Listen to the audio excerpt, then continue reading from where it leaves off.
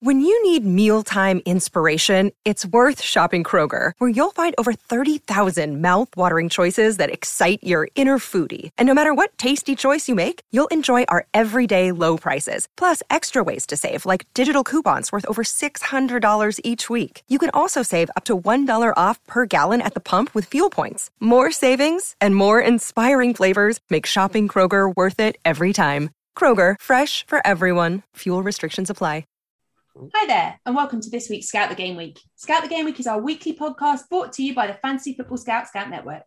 In each episode, we'll look back on the game week we've just played and assess what we can learn to help us in the next round of fixtures. We'll also catch up with a member of the Scout Network to find out what they've been up to, as well as gaining an insight into their FPL planning and content. I'm Sam from the FPL family. Let's Scout the Game Week. This week, I'm joined by Wix and Charles, who are from FPL Chit Chat. Hi boys, how are you both? Yeah, not too bad. Thank you for asking. Very well, thanks. It's a real privilege to be on here to speak to an audience beyond our mini league of Chit Chat. Well, Chit Chat is a relatively new member of kind of the Scout family. You're part of the Scout Academy, which is lovely. You're our honorary members of the Scout Academy on Scout the Game Week. You're our first. And it's really interesting to talk to you because I think I always really like talking to people that are relatively new into their journey to FPL content creating, because you kind of bring something fresh and different. And so I'm kind of intrigued to know a bit more about you guys and where the idea for Chit Chat came from. I'd say for us, potentially many other recent content creators with the recent lockdowns and Project Restart, we figured that would sort of be the perfect opportunity for us to sort of get involved. We've, between friends, ran a mini league for a few years now, and we had sort of like buy-ins and forfeits, but in the form of pints. And we kind of just looked to continue that, but sort of globalise a little bit as we kind of open the league up to people outside our friend group for the first time. Again, it's a thing that we find ourselves talking about pretty much every day, especially nowadays with the fixtures seeming like every night.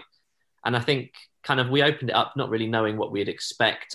Charles comes from more of kind of media podcast kind of broadcasting background, and I just come from more of a background of just rubbish chat really, but we just kind of put it out there and see how it went, and we've kind of got this group of sort of 90 to 100 odd kind of people in our league all around the world who ask us questions, and we have kind of monthly winners, seasonal winners, and kind of the beauty of it as well, we've pledged to give each monthly winner a pint of beer no matter where they're from. So in our first ever month, the winner was in South Africa. So we had to send a beer out to him in South Africa. I love that. I love the pictures of them on your social media. I was having a look back today at their beers and with the little Chit Chat logo on it. Like, it's great. And I think it's different, isn't it? It's something that doesn't really happen across the rest of the community. I like the fact that it's a little tight-knit community, although it might grow a bit after your appearance on this. Hopefully you'll have a few more people that are taking part. How long have you two known each other? Charles? It's since 2012. What's that now? We went to uni together and we lived together for years. And we are, or at least I am, this is, I think, my third season of taking FPL seriously. And I'm dreaming about it, despite having just all of the mistakes I made. I don't know if this is common among players or whether it's just newbies, but it definitely plagues my sleep. But in setting up our podcast, we're under no illusion that we're experts, like it's a crowded podcast space. So we thought if we put the league, a community first, then at least we've caught a small audience and we can engage with them. And if it gets bigger, then it just means we can engage more people and, of course, ship out more beers. I love that. And I think it's it's nice because everybody that content creates in this kind of space is doing something slightly different. And I like the fact that you found your little niche, and it's nice that you have that kind of friendly banter between yourselves, because it kind of then transpires out into the rest of the community as well. Exactly. Just to add on that quickly, I'd say that, funnily enough, we were both actually kind of co-captains for one of our football teams at university. So picking the perfect X1 started there at university, except for it was real players in front of us. Obviously, we picked ourselves to start every week, of course. We never benched ourselves. But that's kind of where the real team sheet started, I guess. Brilliant. And I think, going back to what you said before, Charles, I think even if you've been playing it for multiple years, it still plagues your sleep.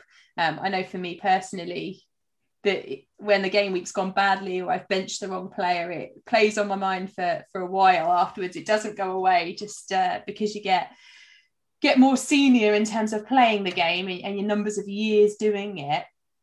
So tell me, so far then, what's been your plans for taking Chip Chat forward? Because as we said, it's relatively new in terms of the content that you're creating. Have you had any thoughts as to where you might go next season, or what you might do to develop your channels? For us two personally, I think we love an away day, and the beer and the football kind of tie in perfectly, and that's kind of where the idea came about. And yeah, I think the next plan would be potentially to look for some sort of beer sponsor to kind of sponsor the pod. Obviously, sponsorships are quite big on podcasts. So maybe a local London brewery might fancy us. Who knows? But that's probably the next kind of plan. We have done a few sort of videos. We're both based in London, so we've got a couple of clubs near us, and we've gone and I've had a visit to a couple and taken some sort of shots outside. And I saw these, your away days.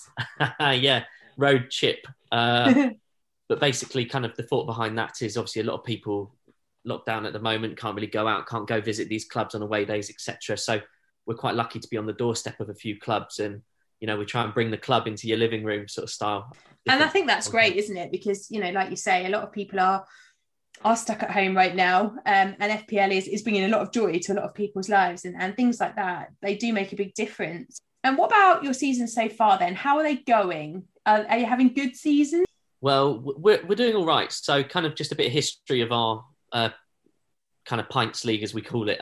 Charles has basically won like every year of the last few seasons, and I've always come up in sort of the bronze medal spot. So I think this sounds like Lee and I.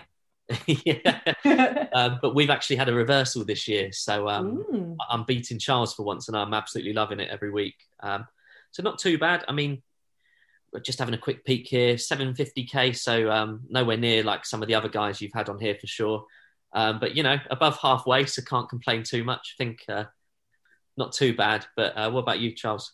Well, I've done very poorly for a number of reasons. I'm lower than half in our own league, so that says it all really.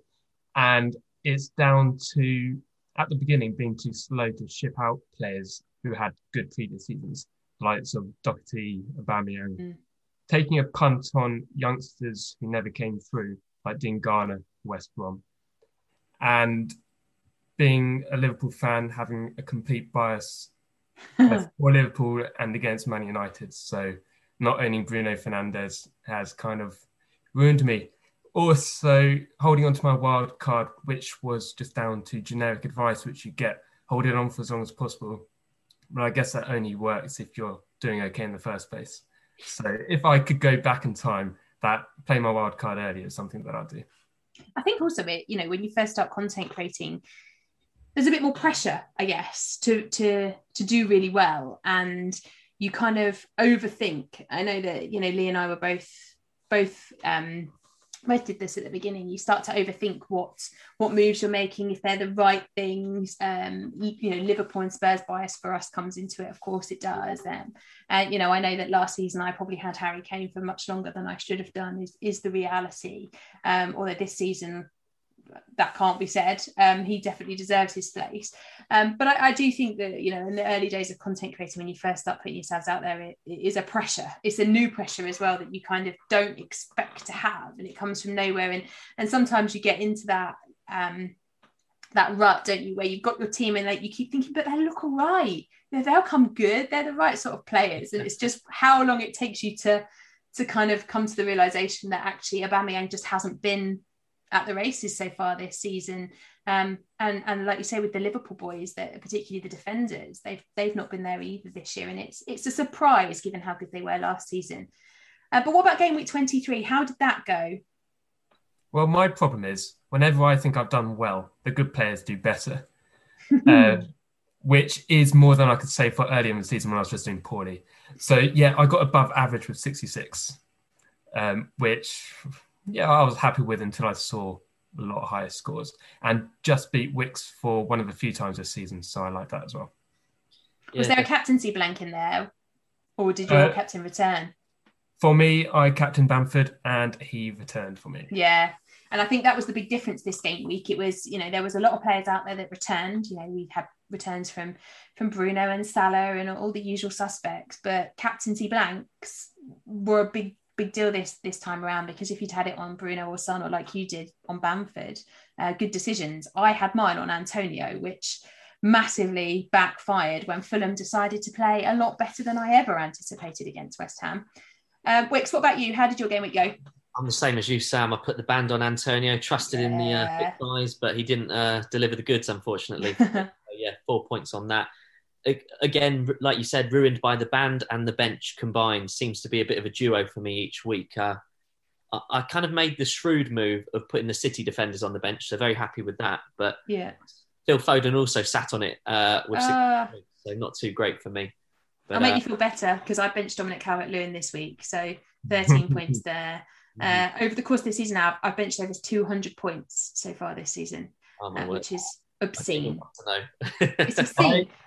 It's just one of those things that I think my strategy for the season so far has been to have a decent playing bench to cover me for rotation, COVID, injuries, what have you, snow, just in case that affects us. But actually, there's pros and cons to having a good bench, and one of the major cons is the amount of points that just say sat on it over the course of the game weeks.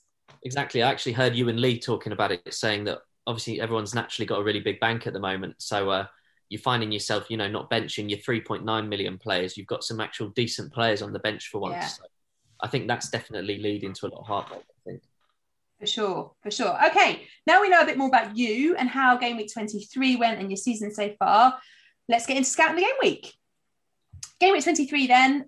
We're recording this on Wednesday evening. We've had 3 FA Cup games so far. Later on this evening, after we finish recording, actually they'll probably start their kick-off whilst we are recording. We've got Leicester and Brighton, Sheffield United and Bristol, Everton and Spurs, and then tomorrow Wolves and Southampton, Burnley and Chelsea.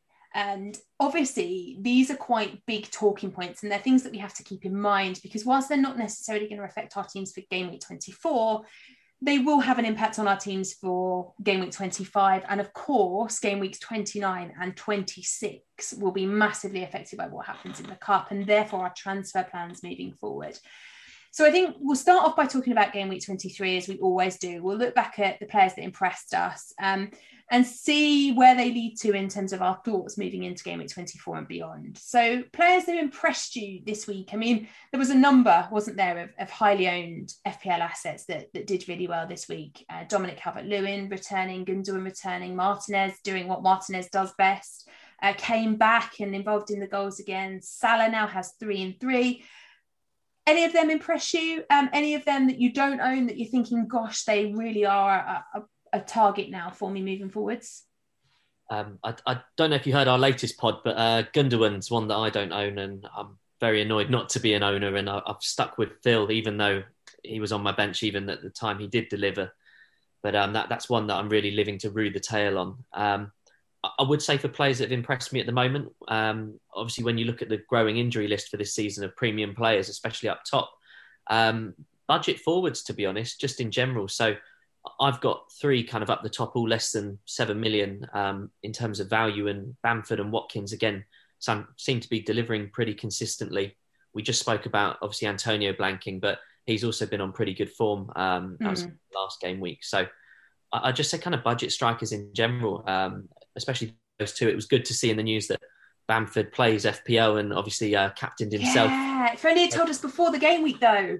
Exactly. That's really changed my opinion on it, because I've seen like Zaha in the past come out and say, oh, should I put you as captain? And he's replied on the tweet, oh, no, don't bother or something. And I've gone, oh, okay, fine. But this is someone that's actually got himself captain week in, week out. So he's obviously caring about those assists and, poacher-style goals in the box. But yeah, that'd be my kind of ones. Anything you got in mind, Charles? When you mentioned budget strikers, one striker who isn't the budget is Kane, who I think has to be bought in the coming weeks. So I've got an odd forward lineup, or at least I had, for the last game week of Bamford, Firmino and Jesus. I benched Jesus, which I was obviously pleased about. But yes, Firmino has now gone for DCL, and Kane will be coming in definitely for Jesus in the coming weeks. Yeah, I think Kane's an interesting one for me. He's one that, without my Spurs goggles on, and we all know, as Lee rightly calls me out on, I have them on a lot, but take them off. And I think he has been the striker of the season, particularly in the premium price bracket. Now, we haven't seen a lot of Aguero. Vardy's obviously been a bit hit and miss so far this season, sometimes great, sometimes not, but Kane has been consistent in his returns.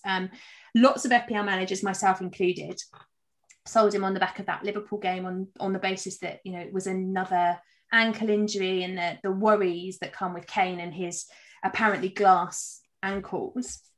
Now, thankfully, from a Spurs point of view and also from an FPL point of view, he's back. And all right, it was against West Brom, who have been pretty poor so far in game week 23. That was no exception. But he was good. He controlled the play again. Spurs were much chirpier as a result of him being there, and was back in the goals. So for me, he is absolutely one that really impressed during game week 23, unsurprisingly, and had a positive impact on Son, because there was a lot of managers out there kind of questioning prior to game week 23 whether you hold Son or not. Kane made a positive impact on him. And I think, you know, the results with him in the team are so much more improved on what Spurs do without him. And the games that they have coming forward mean that it makes a lot of sense to start targeting Kane. Now, obviously, they don't have a double in game week 24, which we're going to look at later, and in fact have a really tough game in game week 24 against Manchester City. They don't double in 25, but they are highly likely to double in 26. We know that they're also going to miss a game for the League Cup final, so there will be another double to come for them at some stage. So and of course, then there's the FA Cup. Whatever happens tonight remains to be seen whether they'll miss game week 29 or not. So there's a lot of positives about owning a Spurs player moving forward. And Kane, for me, is up there. I totally agree with you. I think he looks really good. What about teams then? Anyone that kind of you thought what you watched in game week 23 and you thought, actually, they've impressed me? Because for me, it was Aston Villa again that kind of really surprised me. I wasn't expecting that necessarily against an Arsenal team that had been showing some decent form. I'd say kind of just having a look at the top six or the big sixes, they maybe used to be called, probably still are called that actually. Mm-hmm. They're pretty inconsistent this season, I find. You know, the like Liverpool, Spurs, Arsenal, they've registered a lot of shock defeats, in my opinion. So when you say, you know, teams in terms of bankers outside of City, but obviously they've got the Pep Roulette, etc., so a bit hard to predict there. I'd personally say Brighton. Unbeaten in 5. They've just registered some really big wins against like Liverpool and Spurs. Sorry, Sam. And I'm sure Graham's going to be pottering about team selection for on that. So, I think Brighton assets definitely something to look at. Yeah, I mean, I wrote an article about Brighton a couple of days ago, and one of the players that really, really impressed me was Lewis Dunk. When you look at Lewis Dunk's stats over the last few weeks, he has been incredible. He's returned 37 points in the last 5 game weeks. That includes 4 clean sheets, a goal, 6 bonus points. And when you think that he's only owned by 3.4% of the game, that is massive differential territory. He's also, you know, he regularly starts. He's no real threat of rotation with Lewis Dunk. He's always up there for kind of the aerial duels. They are on a ridiculous run of form in terms of their ability to keep a clean sheet. They've really settled down, and that will only improve with the return of Lamptey, I should expect. So yeah, for me, I think you're right. They continue to surprise me, Brighton, and they continue to impress. What about going forward for Brighton? Like Sir Pascal Gross was obviously involved in the goal against Burnley this week. Would you go for one of their forward players, or do you think it's really about the defence? Potentially, like you said, he takes the penalties as well, I believe. And I think he's injured at the moment. Was it Welbeck looked pretty exciting for them before his injury, obviously. And then you've got the likes of Mapai, etc., who have had some definitely a good start to the season. So, I think all over, like you said, Dunk seems a bit of a slam dunk for one of the defenders in your side there. But yeah. Brighton actually have one of my favourite players on the eye, but his stats don't make him worth me buying him in, and that's Trossard. I think I love watching him play. He looks to be a really good player. But there's everyone in my team I'd want to get rid of him. And that's the trouble, I think, isn't it, with the Brighton attacking players, is that, you know, in defence, there's plenty of opportunity for change for FPL managers. But we're getting to the stage of the season where, you know, the likes of Bruno Fernandes and Son, Souček even at West Ham. These players are all players that you're starting to look at your team and go, I can't take you out. And so there's one or two spots that are available, and it makes for picking those differential picks like Rose, like Trossard, a bit more challenging.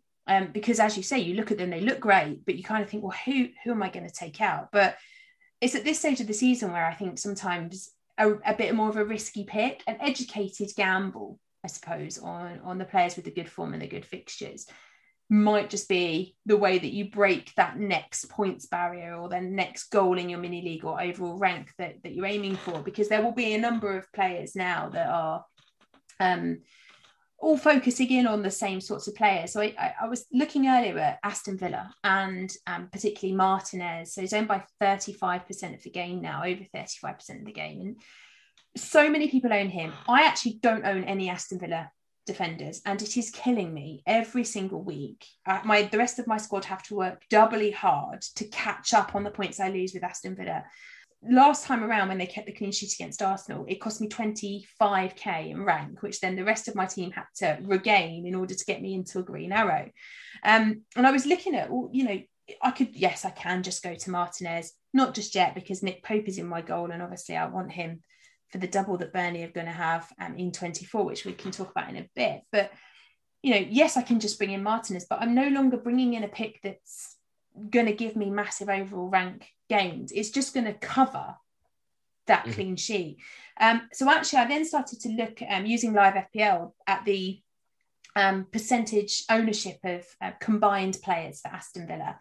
And that makes for really interesting reading, because suddenly, you can make your Villa defenders or your other players a bit more differential. So when you take Martinez and you own him alongside, say, Matt Targett, who's got 3 assists of his own this season and is doing really well, of course, with the 11 clean sheets that Aston Villa have kept, 4.2% of managers own them in combination with each other. So suddenly you're taking a player that's worth, in 35% of teams, and you're making him a differential. It gets even better with the other defenders until you get down to Matt Cash, where he and Martinez combined are only owned by 0.4% of the game. So suddenly you're talking about differentials. And for me, we've got to that point in the season where, because I'm talking about movements and changes in my peripheral players, I'm trying to make those players work for me as best as they can. And the likes of, the double up on a Aston Villa defence looks fairly safe. The clean sheets are consistently there. They've got lots of double game weeks coming up because of the amount of fixtures that are yet to be rescheduled for them. Have you got any defensive double ups across your teams? Anyone that's coming in well for you? Manchester City, potentially? Most people seem to have the double up there. Oh, I've got them both. And I mean, there was that week I put Cancelo captain and Stones vice captain, and they both got dropped. So for one game I had no captain, which was mad. So yeah, not the best of decisions, that one, for the band. But that's probably my only defensive double up, I'd say, here. Wado, you got any? Still recently, I had a Leeds double up of Alioski and Dallas, who I got rid of for can't remember now, but I'm looking at Kufal and Wan-Bissaka, just as I think ultimately they're replacements. And I don't regret getting rid of them, but they are a double up that I've had who worked well at the time. Because I had McCarthy and Kyle Walker-Peters for a very, very long time this season. In fact, I still do own them both. And they've been outstanding. Not of late. The drubbing by Manchester United seems to have killed Southampton's defensive spirit. But otherwise, they've been really, really good. And it's been a successful strategy. It's quite stressful owning 2 defenders from the same team, because you always have that absolute fear that it's not just costing me 4 points if you score, it's going to cost me 8. But I do think it's worth looking at. And I think, going into these double game weeks where, a lot of people will be clamoring for attacking players, it's worth having a little look at the double ups. And you can use livefpl.net and it will tell you the ownership stats when you combine 1, 2, 3 players from the same team, different teams, however you want to play it. And I find that's a really useful tool in working out whether it's worth taking a punt on having a couple of them over just having the one of them. Definitely. Right then. Oh, God. No, I was just going to say on your point, I have found, though, this season, in terms of when we speak about trends, it's, sorry to coin the corny phrase, but it's a bit of a season like no other, really, in the sense that the trends just chop and change so much this year. I said to Charles the other day, long gone are the days where it's 3 p.m. every Saturday, Wayne Rooney or Van Persie's got your armband and he's the first pick on the team sheet every week. What you find in here is, when you first started with the games and no fans in the stadiums, it was almost kind of a cagey affair. No one was really familiar with it. Then all of a sudden they became like training ground matches, when goals everywhere. Exactly, the pre-season friendlies, which end up 7-5, and you think, how the hell did that happen? And then we're there watching it, right? And then it seems to have gone a little bit cagier now with the occasional sort of shock result. But I find with some of these, like Martinez, you just got to, if you're not in there and you hold off for too long, a bit like Charles and Fernandez still not having him at the moment, you really do pay the price, unfortunately. I think you do. I totally agree with you. I think the Martinez thing, it's not been through any sense of not wanting him. It's just been that there's been other things to do every time. So, he was in my plans for the week Harry Kane got injured, and then suddenly I've got a Harry Kane injury to deal with. So the keeper went on the back burner and I dealt with that. Then he was in the plans for last week. And then the double game weeks got announced, and suddenly it's like, oh, hang on a minute, then I've got Nick Pope playing twice with 2 really nice fixtures in 24, so maybe I go there instead and I deal with McCarthy to Martinez a little bit later. And I think it's just one of those transfers that, because there's always been something really pressing to do, it's kind of just gone under the radar a little bit. But yeah, every time the deadline passes, I look at my team and then I look at whichever sports channel the football's on, and I think, oh gosh, here come Aston Villa again. How much are they going to punish me by this week? Because, with him in particular, it's not just the clean sheets, it's the bonus points, it's the save points, it's a penalty save. And before you know it, you're down by 10 points before you've even done anything with your own keeper. Yeah, he's a real shot stopper. I mean, we were lucky enough to have him at Reading for a season. Had to get that one in there. And, got a ton of penalty saves for us. Got player of the season, actually, funny enough. So I knew he was always destined for bigger things. He's definitely killing me. I think, Charles, you and I, we have to spend our weeks getting Bruno and Martinez and just stop punishing ourselves any further than we already have. Yeah, good shout. All right, then, let's get into game week 24. This is the one that we were all kind of in the last couple of weeks turned our attention to. Up until maybe last Thursday, we were all really focusing in on game week 26. What might the doubles look like in 26? And then all of a sudden the Premier League at 6 o'clock decides to come out and go, here you are, FPL managers. Here's some rearranged fixtures, which sent us all into absolute chaos while we all tried to decipher who we went for. So I think what we'll do to start with, because obviously game week 24 is a big point in its own right, and Charles, you'll forgive me for mentioning him again, but Bruno Fernandes has probably got the game of the week against West Brom. But we have these 4 teams that will play twice: Everton, Manchester City, Fulham and Burnley. So I think it's best that we start with them. Think about the top picks for those clubs. We have a little bit more understanding with Man City now, of course, because we've seen them in action in the FA Cup just before we came on to record. So we saw Gundogan and Sterling start the game and then be withdrawn on around 55 minutes. So not playing the full 90 minutes, which, sigh of relief for me as a Gundogan owner, made it through the game, went off, surely starts. But the issue I have with Manchester City, and you guys can tell me what you think, is Manchester City tonight embarks on their first game of 5 in the next 14 days. The pet roulette is going to be extreme in those next 5 games, isn't it? Because, he's got this FA Cup game that he's just played, Premier League games, the restart of the Champions League. What do we do as FPL managers about Manchester City? Because they've got 2 quite difficult games on paper against Everton and Spurs. Neither of those games in isolation, in my opinion, are captain games for the Manchester City players. You play them, of course you would, but I don't think you'd captain them. So do you risk a captain's armband on these guys, given they may only play once? I think, like you said, the roulette is a real issue, and I've lived to tell the tale and been burnt by that on many an occasion. So to be honest, if you've got players in the squad already, I'd say stick with them. If you're looking for maybe a new City asset, you've only got 2 in your team at the moment. I want to be looking for 2 surefire starters. Make the most of the double game week. If you isolate that as a single game week, it's not really that great, like you said, in terms of the teams they're playing. Yes, City are great form, etc., etc. But so for me personally, I'd be looking at either Diaz or Ederson. They're the only 2 in my head that are going to play 180 minutes for sure. even maybe not even Diaz, maybe just Ederson, to be honest. Yeah, because interestingly, as I'm talking to you, there's just been a conversation on Twitter where Guardiola has said that Diaz has got stomach issues and running a temperature. And when asked if he would be ready for the Tottenham game, he replied, So again, this is very Pep. This is very Pep. But it throws up that quandary, doesn't it? Because I own Diaz. Now, what do I do with him? I can't take him out because it's ahead of a double game weekend. He has been absolutely superb for me.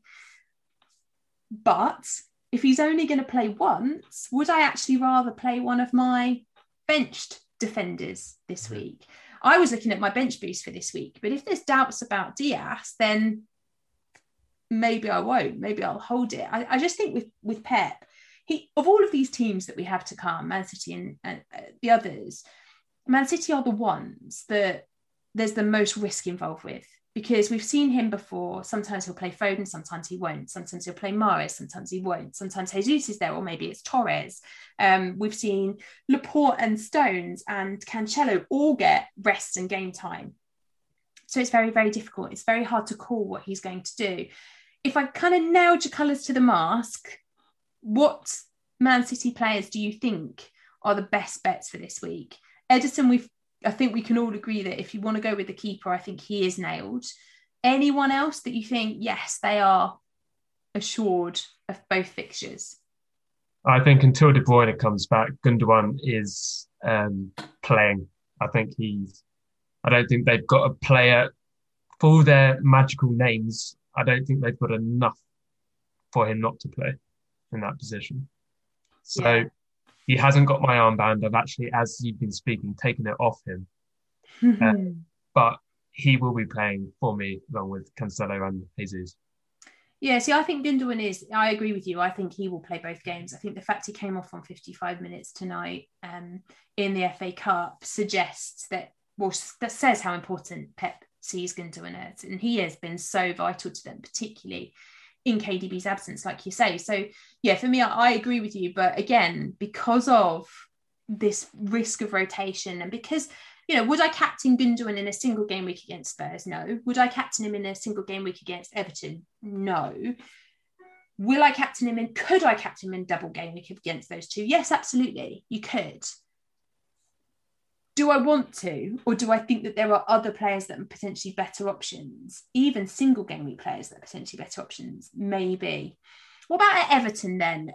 Where are we looking in terms of those Everton players? Is there one outside Dominic Calvert-Lewin? Because he's going to be the go-to, I think, for most.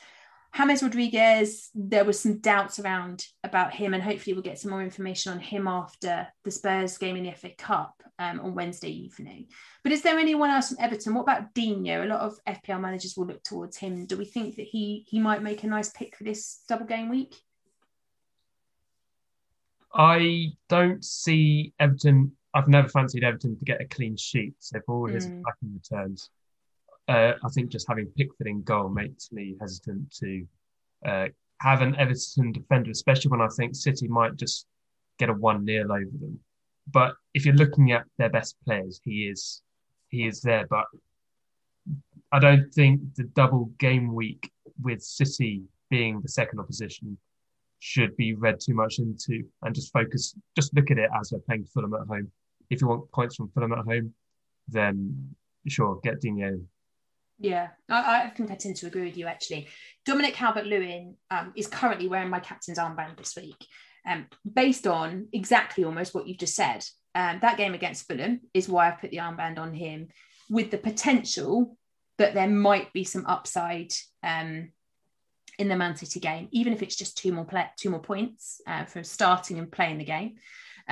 If Diaz doesn't make it, maybe actually I'm more confident about that pick, because I think he is so important to that Man City back line. So if he has got some sort of fever and stomach condition that keeps him out, now whether that will keep him out of a game against Everton, which is a week's time, because obviously Manchester City plays Spurs first, but we're yet to see the extent of that. It's just a flippant comment from Pep in the aftermath of the FA Cup, so who knows where that might lead. But I think you are talking really with Everton about a one game choice the Fulham game, and then a couple of extra points in Man City. That's how it feels like we're targeting Everton. On the other hand, we have Fulham, who have what I think are two quite difficult fixtures for them, against a Burnley defence that have been really solid, and then against an Everton attack, which in full flow, if all the creative players are there, could do damage too. So is there anyone at Fulham that you think they could be a good bet, given that we now know that they will play in game week 29? So if you don't have a free hit chip, bringing a Fulham player in now for the double in 24 and keeping them through 29 might actually be quite a good idea. Yeah, I mean, personally, so housemate Henry over here is a Fulham fan, so we hear a load about the cottages in the house, unfortunately. For one, if you're looking for attacking returns, you can't really look past Lookman, can you? Even though he is a bit off the boil recently. One player who seemed to have revived his career a little bit recently, maybe Mitrovic back in the side. His price has definitely dropped down a bit since the start of the season, but getting some game time there up top. The final player I will have to chat about is Josh Maja, the Sunderland Till I Die documentary famous striker there, coming in at 5.5 million if you want to punt on a Fulham forward, maybe. What about the goalkeeper? Because a lot of managers will look for a second goalkeeper option. He's nice and cheap, 4.5 million. So with the exception of Brighton Sanchez, the cheapest playing keeper in the game, does have a tendency to pick up some save points. So, might not, and I don't think, well, the Burnley game, there's potential for a clean sheet there, isn't there? They don't score a lot of goals. Chris Wood is out. So it's going to be reliant on Ashley Barnes there. But, there's maybe potential for a 0-0 draw against Burnley. So he might get a clean sheet. Against Everton, I'm not convinced that there's a clean sheet there, but there's save potential and they will put in a lot of shots. So do we think that it's worth a bit of a punt on him, particularly if you're bench boosting this week and you want two keepers? Well, all our talk of Martinez earlier, he has been benched by Fulham's number one. For those reasons, I'm eyeing up a 0-0 against Burnley. Whether I'd buy him if I didn't have him or not, I'm not too sure I'd be brave enough to spend a transfer on a goalkeeper who isn't Martinez right now. But all the signs suggest that he's a good second choice keeper and he's getting a rare start for me this week. Nice. I like that. I don't like Martinez sitting on your bench though, because that's always a concern for FPL managers, isn't it? And there was a lot of unhappy managers last week with Martinez sat on their bench. What about Burnley then? Let's turn our attention to them. So if we're predicting a rather boring 0-0 draw against Fulham, or the potential for there to be a 0-0 draw against Fulham, they also then have a really, really nice fixture against Crystal Palace. Now, Crystal Palace have had a very mixed season, but without Zaha, they are yet to score a goal. And for me, that was the big turning point for Nick Pope coming into my team last week. This double against a Fulham side that aren't scoring a huge amount of goals, so clean sheet potential there, and against a Crystal Palace side that just can't score if Zaha isn't on the pitch. I'm looking at those two games and thinking, well, it's easily a 12-pointer, isn't it? Could it be a bonus point magnet game as well? Because he does tend to attract them if Burnley don't score goals. I think Wicks has plenty to say about a certain Nick Pope. Yeah, I mean, well, for one, I bought me in last week. He was me pick last week just because, like you said, best fixtures of the bunch for this coming up game week.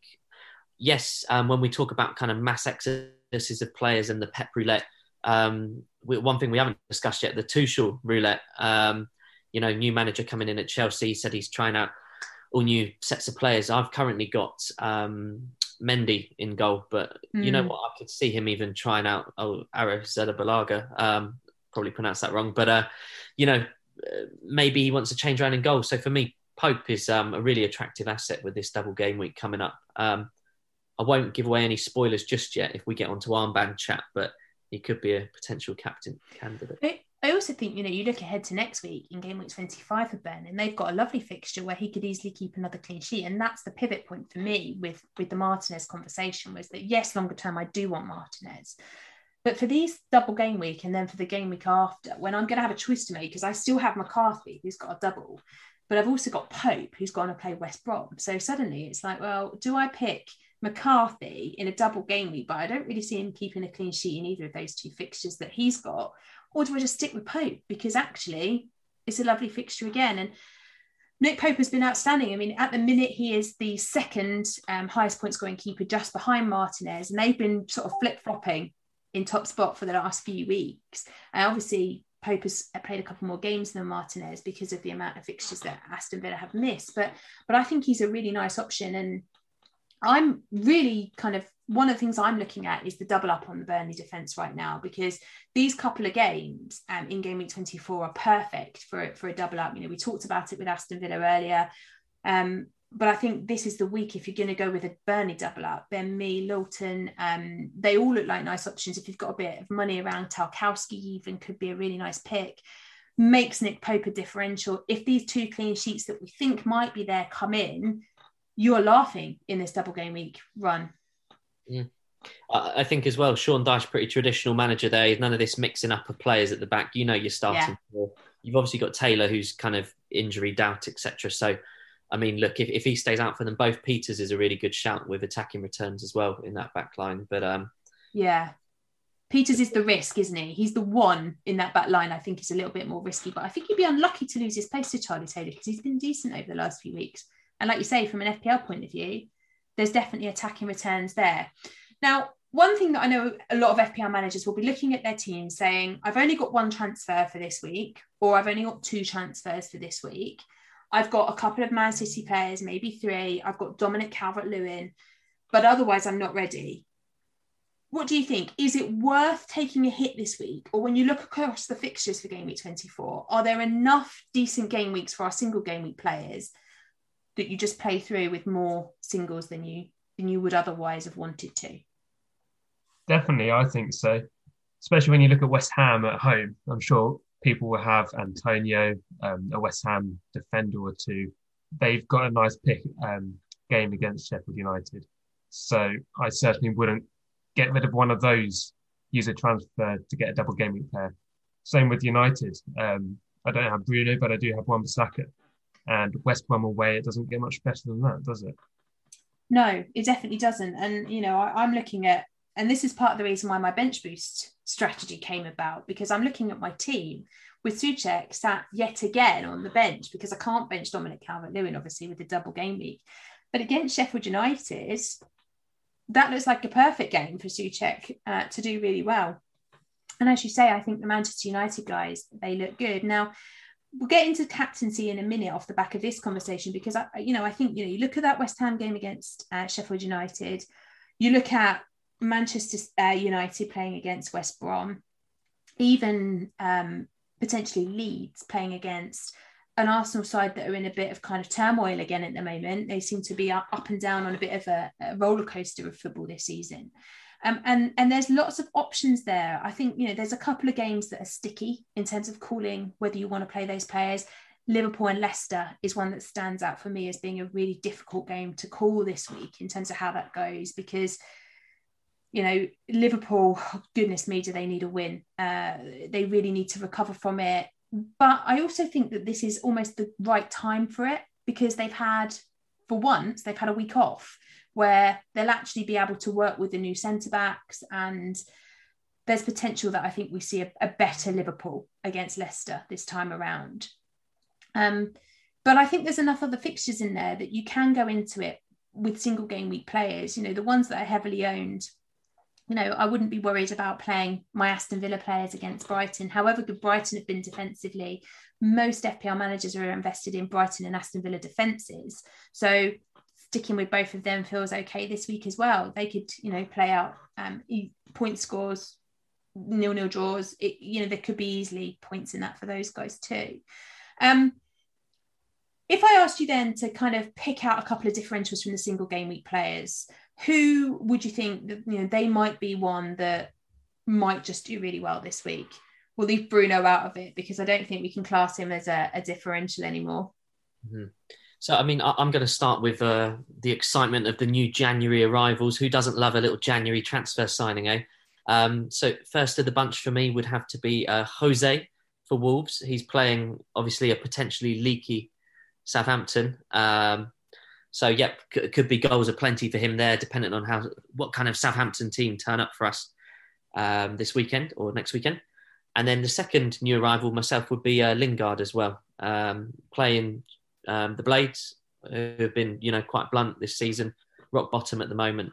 So again, two new arrivals that probably don't have that high ownership ratings just purely because they're kind of new to the game or, new transferred in.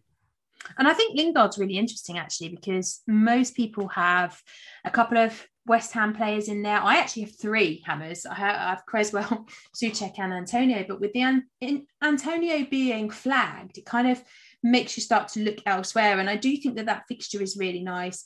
And West Ham, after that, there's obviously the London derby against Spurs, and then they play Manchester City. So their fixtures after aren't hugely inviting, but for this game week, it's almost the perfect fixture for them. I think there could be some really, really nice goals and some nice returns in there for the West Ham boys. Okay, then let's talk about the all-important captain's armband. So I've kind of hinted at where mine might go, but where are you thinking at the moment? Is it definitely going on a double game week player, or are you just going, do you know what? This single game weeker is the way to go.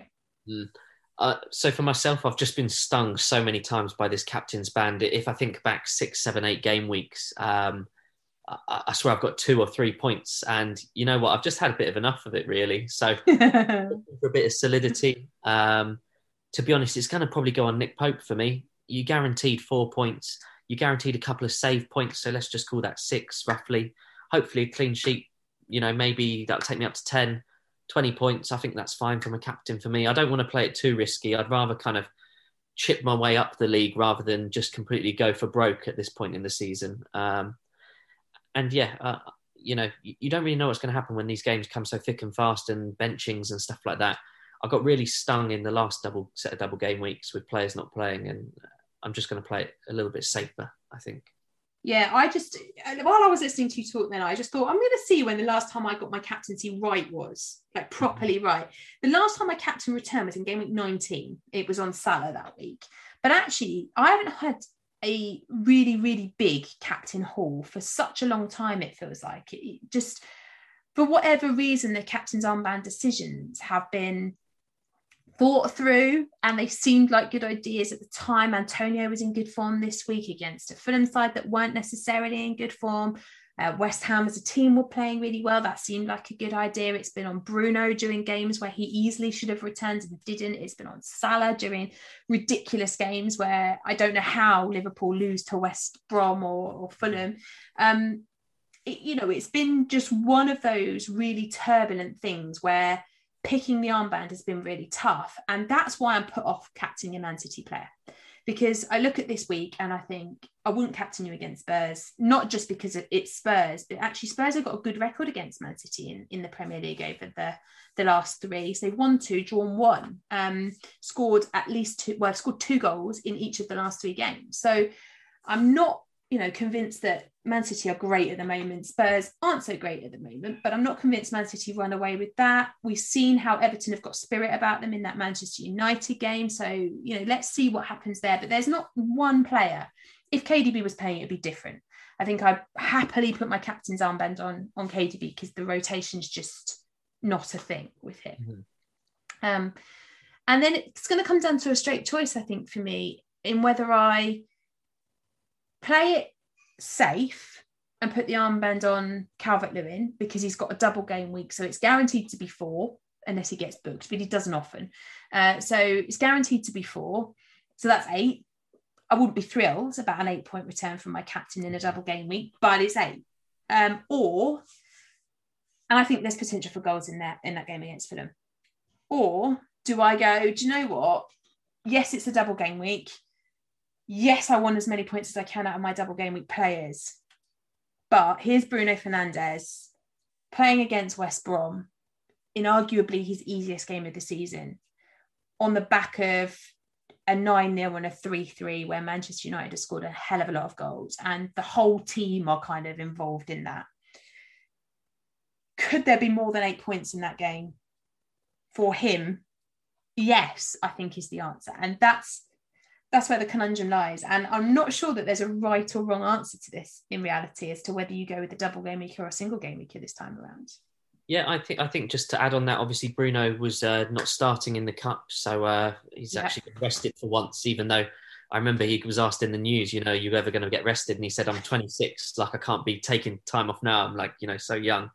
My one thing about West Brom is obviously we've spoken about how unpredictable this season is, and everyone had big ideas of Big Sam coming in and, really firming it up at the back. And that hasn't happened, to be honest. And I do wonder, they have been probably one of the busier teams in the transfer market this January. Obviously, players take a few weeks to settle, etc., etc. I wonder if kind of maybe in the up and coming game weeks, will the look and feel around that club change a little bit with some of these new arrivals? Will they potentially have a bit more to offer, be it defensively or in terms of attacking returns?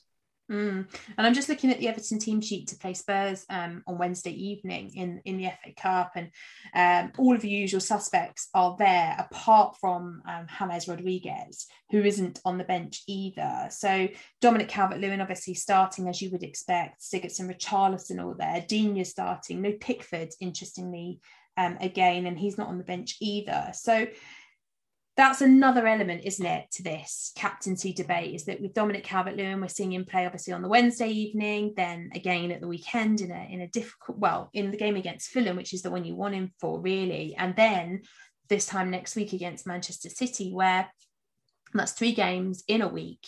That's tough.